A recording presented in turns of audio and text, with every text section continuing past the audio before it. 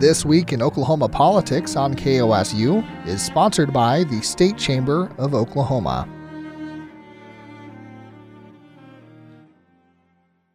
For KOSU, I'm Michael Cross, and it's time for This Week in Oklahoma Politics, along with Republican political consultant Neva Hill and civil rights attorney Ryan Kiesel.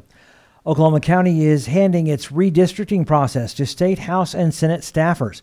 Commissioner Brian Mon says this decision is the most efficient as the state handles the process for 75 other counties. Opponents, including Commissioner Kerry Blumert, argues it removes transparency and public input. Ryan, what are your thoughts on this decision? Well, I think Commissioner Blumert's points are well taken here. I mean, we're looking at a process that if you move it over to the legislative staff, you take it outside of the open meetings, outside of open records compliance, and it means that the process is largely in the dark. And I think that there's an argument that 75 other counties do this, that Tulsa and Oklahoma County are the only counties that really have kind of the bandwidth and the expertise to do redistricting on their own. So if it's good enough for 75 counties, why isn't it good enough for Oklahoma and Tulsa? Well, my sense is that if the counties have the ability to do this, and Commissioner Blumert talked about how there are staff in Oklahoma County wanting to step up to the plate, wanting to be a part of this process, then that's a real benefit that you can provide and offer to the people of Oklahoma County. Transparency, openness, and then there are some amendments that Commissioner Blumert put forward as well that talked about some of the principles that have been used in past redistricting to make sure that you've got continuity of communities. Those things are all struck down, and so the county has essentially outsourced this to state legislative staff. The county, of course, will have a chance to review it, but it's not going to be in the kind of process that Commissioner Blumert and others think would bring the most kind of transparency and responsiveness to the Commission's ultimate decisions here. Neva. Well, first of all, I mean, this is not the first time Oklahoma County has done this. It's been two cycles ago, 20 years ago, when Commissioner Mon actually was on the staff, and so he's had some direct involvement on kind of both sides of the fence on this. But when we talk about transparency, this process arguably has been transparent from the get-go. I mean, we had numerous open meetings, public discussions across the state early on as lawmakers and their legislative team and staff began to work on the redistricting process. So this is something that is wide open, something that people have input. I think it's curious that Commissioner Mon said that he had never met or talked to any employee or been approached by anyone at the courthouse with an interest in the redistricting process, specifically the staff related. So if these folks are interested, they should talk to the commissioners. They should get engaged. I think the opportunity would present itself to have some reasonable involvement in that process. But you have folks that for more than a year have been working day in and day out in what is a very complex exercise, but one that is well down the road. I mean, now, originally we were supposed to have the delivery deadline by the Census Bureau was March 31st. The pandemic, all of the deadlines kind of went by the board, and now we're looking at September 30th, maybe a little earlier. But so we've still got a little road ahead of us in terms of getting all of this finalized, getting the legislature to come back in and take care of business. But bottom line is, I think it's a good process for 75, 76, or 77 counties if they choose to do it. And if I understand Commissioner Blumert right, and Freedom of Information Oklahoma, a nonprofit advocacy group, and full disclosure, I'm on the board there, that promotes transparency and openness in government. If I understand what they're saying correctly, it's not an either-or proposition. It's not the county has to do it all by themselves, or they have to turn it over to the legislative branch and legislative staff, because it is incredibly complicated and complex, and you do have a wealth of knowledge in legislative staff. I think that there's an alternative to that where they could have brought legislative staff into the county process, and then you would have had open records and open meetings compliance there rather than transferring it all exclusively to legislative staff to do those initial drafts. Governor Stitt is weighing his options on who will replace Mike Hunter as Attorney General for the state of Oklahoma. Stitt has yet to give a timeline on when he will make an announcement for the new AG. Meanwhile, former AG candidate Gentner Drummond is planning another run for the position in 2022. Neva, how will Stitt's decision impact the election next year? Well, I think, first of all, it clearly is a very, very important decision for the governor, and I think that's why he's taking his time. I mean, he's not rushing. He's going through a very, what would appear to be a very slow vetting process to try to find the person that he thinks is the best pick. And it's a pick that is important not only from the standpoint of someone who can get in the office and hit the ground running, but someone who will run for election next year. And I think he's made it clear that he doesn't want a placeholder. He wants someone that will get in, will establish some stability in the office, and will be poised to run as the incumbent and be in a position to mount a very aggressive campaign. And you mentioned Gettner Drummond, who ran against Mike Hunter, narrowly lost in a runoff 4 years ago. The fact that he's out there already touting that he's going to run certainly adds to the political dimension that this will be, in all likelihood, not a two-way race. It may be a 5 or 6 or who knows how many folks will jump in the Attorney General's race on the Republican side in a primary. But it does, all of those things weigh into, I think, the decision, as well as the kind of overarching big piece in this, I think, that the governor or anyone would be looking at making a selection, and that is someone who has a grasp of McGirt, has the capacity to deal with that, which is going to be one of the most laborious and difficult decisions in terms of having to deal with it from the AG's office standpoint, and all of the things that come along with that. So I think a lot of names have been out there. Certainly there's, at this point, likely a short list, but as we've seen many times before, a lot of speculation on those names, and we very well could see someone emerge that isn't even on the list, although I think probably some of the names out there in circulation are likely one of them to be the next Attorney General. Ryan. Well, and I think that, Gettner Drummond is, probably got to be in that short list with the governor's consideration. He's the most likely, in my mind, to clear a Republican primary field because if the governor picks Ryan Leonard or some of the other names that are purportedly on this short list, Drummond has already said he's going to run, and you're going to see a Republican primary. I don't get the same impression that if Drummond is selected that you'll see Ryan Leonard or other folks jump in and try to create a Republican primary. So, that's part of the governor's consideration, or at least I'm assuming it is, that, if I get this guy, then, I can provide some stability in relationships, because it's not just stability in the operation of that office, it's stability in that relationship, and it's something that between the governor and the Attorney General's office, these are two separately elected independent statewide offices, but whenever they are working together, they can be quite powerful, and whenever they're at odds with one another, we've seen what that looks like over the last couple of years.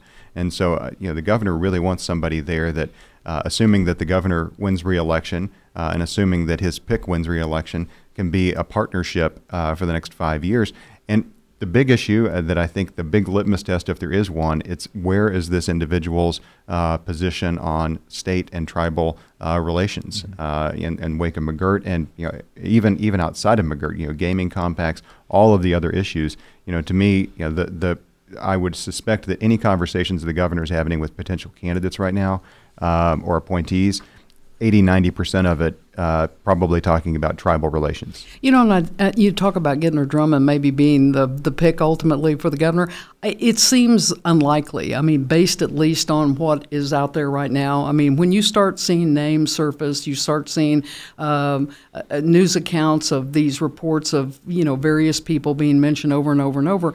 Never have I seen Gettner Drummond be someone mentioned by any of the folks inside the Capitol in the last couple of weeks. If anything, it's, yes, he's probably going to run, but he's not likely to be the guy running as the Attorney General. So could be surprised, but I think the setup right now certainly leads everyone's general speculation to go another direction. And how about on the Democratic side? I'm sure they've got to be worried about the fact that you're going to get an appointed Republican who incumbency is very powerful when it comes to elections. Well, incumbency is very powerful. Being a Republican in a statewide contest is probably more powerful than that right now. You could have if the governor appointed the Democrat to this position, that Democrat would be pretty vulnerable coming up in a general election. So just having the R next to your name in a statewide contest is really a leg up in Oklahoma. So, I hear more Democrats right now whenever they're talking about positions, thinking about this Oklahoma County District Attorney's race that's coming up, and not really looking at the statewide race. A new study points to the power of prosecutors on legislation in the state. An article in the Oklahoma Watch reports over a 4-year period, state lawmakers passed nearly 60% of measures supported by prosecutors and struck down every one they opposed. Ryan, are you surprised by these findings? Absolutely not surprised. This is something that we've seen for many years out at the Oklahoma State Capitol. 0% of the bills that DAs opposed made it into law. I mean, that's a pretty incredible figure. I mean, I've talked a lot about how the 27 district attorneys in the state of Oklahoma are the most powerful elected officials in Oklahoma, and almost no one's ever heard of them. Their name recognition isn't great, even within their own districts. It's not universal. These folks often run unopposed in these elections. And if they are, whenever we get a new district attorney, what often happens is one DA retires, and then the governor appoints, and then you've got an incumbent, and then that person runs either unopposed or against, some, small candidate that doesn't have a chance to beat the incumbent. And so we have this incredibly powerful group of elected politicians that have the ability to take away your liberty, take away your property, and in some instances, take away your life. And they have an equally powerful lobbying arm at the state capitol. And I think that when you look at what their motivations aren't to reform the system. Their motivations, by and large, are to protect the status quo, because what they enjoy right now is leverage. They enjoy a tremendous amount of leverage over the people that they accuse of crimes. That's why you see, 90% plus of these cases enter in plea agreements. I mean, they're moving towards plea agreements all the time, and they need leverage to do that, and criminal justice reform often undermines that leverage. Neva. Well, I think, first of all, prosecutors should have a big voice in the legislative process because they're bound by state law. These 27 district attorneys across the state of Oklahoma have a job to do. And yes, they do care about the legislation that's being advanced each session. But when you go back and look like in 2018, where you had 3 criminal justice reform bills that they helped to craft, all 3 bills were signed into law by Governor Fallin. So the idea that they are one-dimensional or just want to have it exclusively their way, I think what you find is you have lawmakers who, in general, are very much in line with the same thinking in terms of the philosophy of what you do in the role of the district attorney upholding the laws that are being passed.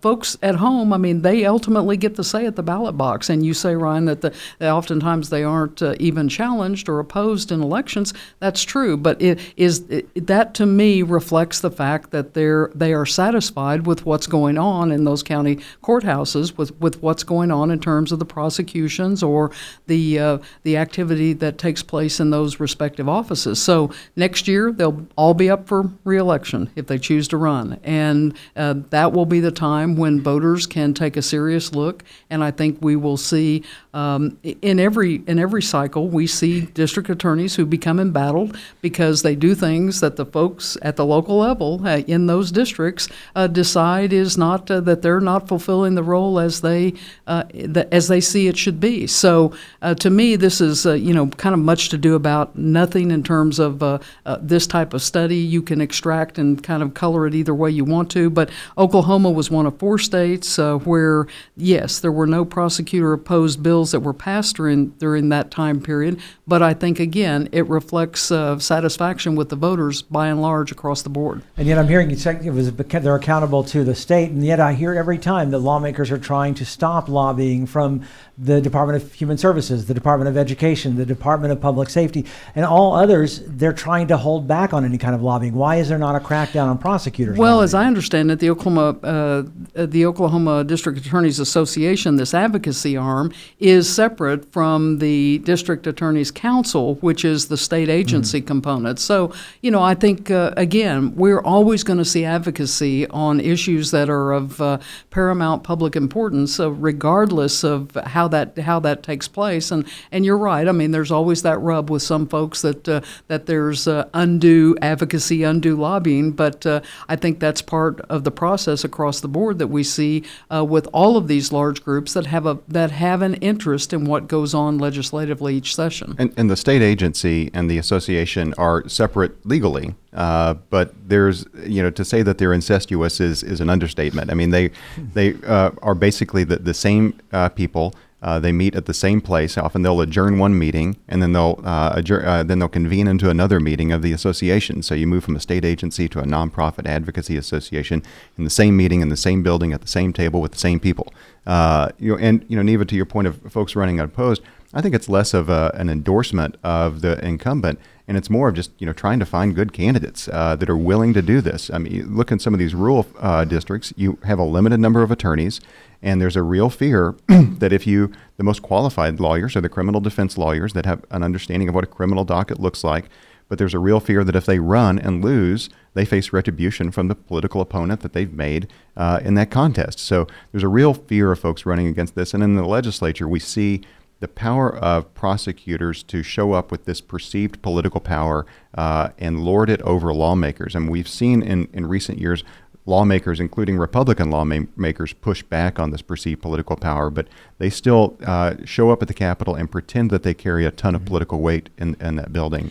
But when you think about the 3-year period that they're talking about, all of these bills that they looked at, and you had for or against 47 bills that they looked at that these district attorneys and folks were engaged in advocating on one way or the other. 47, and every year we talk about that there's 1,000 plus how many bills filed each session. So you pile that on top of each other and you look at several thousand bills versus 47 bills. I think it's important to keep it all in perspective. And that's where I've got some beef with the University of North Carolina's law school's methodology here, because they talk about 47 bills and they say there are 800 criminal justice bills. Well, a lot of those were shell bills. A lot of them never moved. Right. And so, 47 bills out of a 3-4 year period, that's about the number of substantive bills that you're going to be dealing with. So it doesn't, that they only weighed in. The University of North Carolina's report says that they only weighed in on this number, even though there were 800 or something introduced.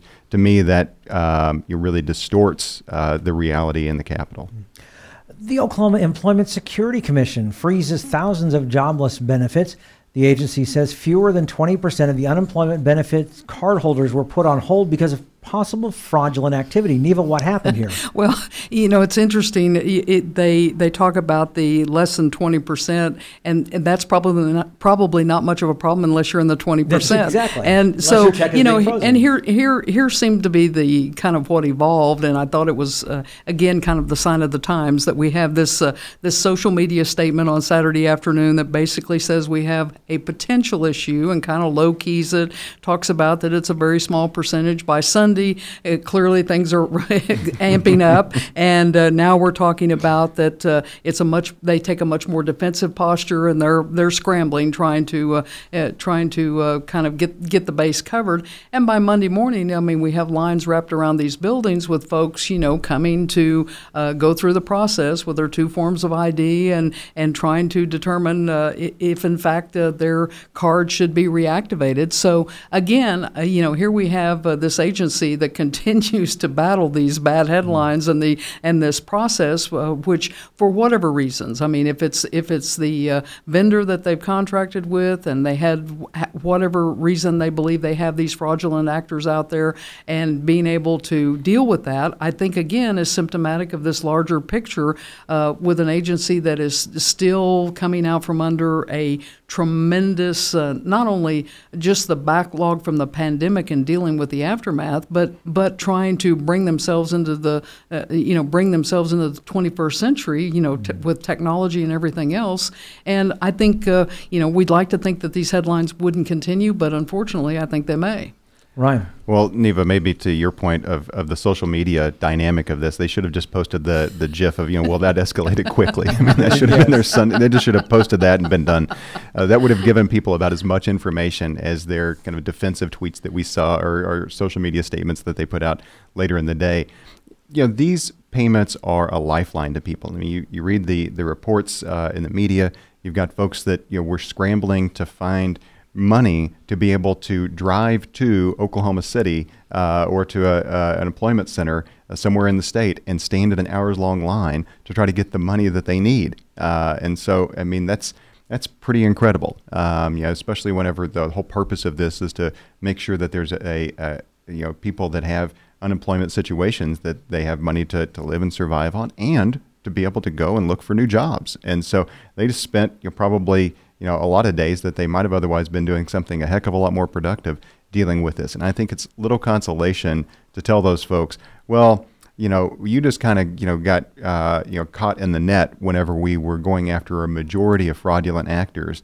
That doesn't really help. And so I think that there's a real issue with this third-party vendor that the state needs to work out, and hopefully they do that sooner rather than later. And communication and things like this is just critical. Letting people know what's the problem, how long is it going to take to get fixed, and then perhaps even thinking of ways, is there a way to turn it back on so that people can have access to the money to even show up and contest them being kicked out of the system. I mean, that's that is a double-edged sword for folks. That's right, because the Employment Security Commission said that their accounts, these accounts that have been frozen, it could be 1 to 3 days before they were reactivated. So, I mean, you're not talking about just a few hours or some short delay. You're talking about something that has the potential to, with many of these folks, become a very difficult situation. So hopefully the seriousness of it gets everyone, on board. And as you say, whether it's a vendor problem, whatever the problem, it's something that needs to be tackled very quickly. And just another example of the infrastructure issues that that became real prominent during the pandemic. I mean, this isn't something that has just happened with this agency, and they're coming out of one of the most trying positions for any state agency in the history of the state, and so this is. This isn't we need to go blame these folks. This is all right, here's a problem, and we need to figure out how to fix it. At the same time that they're trying to get folks back in the workforce and trying to, incentivize people to go back to work, because I don't know what the current number is in Oklahoma, but 9 million jobs open nationwide. I mean, we have a tremendous problem for businesses trying to get folks employed so that they can continue to keep their doors open. An Oklahoma City police detective retracts his comments in the officer-involved shooting death of a black man.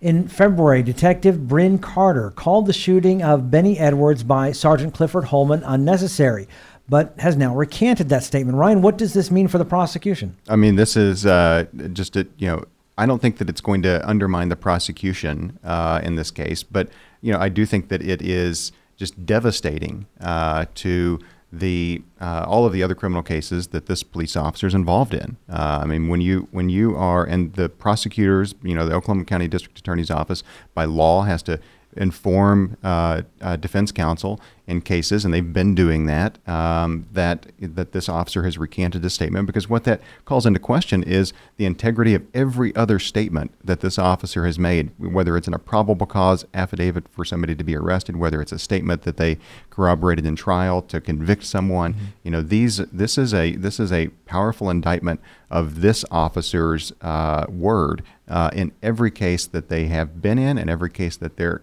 set to be in. And so they've been removed as a witness in every upcoming case. And I think it's also an indictment of the way the police department goes about investigating its own. And so, the district attorney's office and police are often, not just in Oklahoma County, but just, in every county, in every municipality, are pretty simpatico. They work together.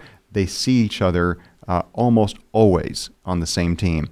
And so when you have David Prater, the Oklahoma County District Attorney, calling into question the integrity of the investigation that the Oklahoma City Police Department did into whether or not this officer committed perjury by saying one thing under a sworn statement and then saying and then recanting that later on without any explanation whatsoever. David Prater says that his office was never consulted in this investigation. He's calling on the investigation to be turned over to the state attorney general's office. Most counties, most cities would bring in OSBI, the Oklahoma State Bureau of Investigation, to investigate something like this. But here, the OKCPD did an internal investigation. It's clearly inadequate, and now there's David Prater on the sidelines of folks saying there needs to be more accountability and more oversight. That's a pretty big deal. Neva. I think it's a huge deal, and I think the district attorney, I mean, when you have a district attorney in the largest county in the state of Oklahoma saying that you have leadership in the police department that no longer has the ability to objectively investigate its own officers, that's huge. And you're right. I mean, to say then, to take that one step further and say, I'm going to turn this matter over to the Attorney General's office. I mean, this is something that is not going to go away. Something that needs to be addressed. Certainly, the implications not just of a police detective retracting a statement on one shooting, but all of the implications going forward. I mean, it's not to be taken lightly. I mean, you're right. The district attorney and his office work hand in glove with the law enforcement on a day in and day out basis. So when you have something like this crop up, and the willingness to say, stop, there are all kinds of problems here, and start outlining those problems, I think that should give pause to everyone, not only in law enforcement, but the community at large needs to step back, reflect on this, and hopefully we'll see some real progress moving forward addressing it. And I can't help but think of when we had a police chemist in Oklahoma County who was brought under question, and for years that threw off every one of the cases that she was involved in. Well, and we need to have confidence in our law enforcement officers. We need to have confidence that whenever they're showing up and signing a sworn affidavit that they're putting in front of a court ultimately, or a district attorney's office, seeking charges or arrest documents against an individual, we need to understand that what they're saying is truthful. I think that, the bigger issue here is that we don't have systems in place that allow us to have the kind of accountability and transparency into these investigations. And I think that should apply not just for police departments, but it should apply to prosecutors as well. I mean, there ought to be a way to look into police and prosecutorial misconduct and exercise of discretion in both of those agencies, but we just don't have that. And so I think David Prater pointing that out, referring it, maybe it's a good thing in this one instance, but it highlights that there needs to be some legislative change around this. And I think that this whole controversy, as you said, I mean, in so many instances with police departments, they do go to the OSBI. They ask them to be the investigative entity at that point. And I think in this case, I mean, you're talking about a DA who began his career as a police officer. I mean, someone who understands both sides of this equation, has a long exemplary career as a district attorney, and I think for these things to be at this place and time where they are is something that we seriously need to take a look at. Neva and Ryan's comments do not necessarily reflect the views of KOSU, its staff, or management. Programs like this are made possible through support from KOSU members who are listeners like you. Consider a gift to KOSU in support of This Week in Oklahoma Politics at kosu.org.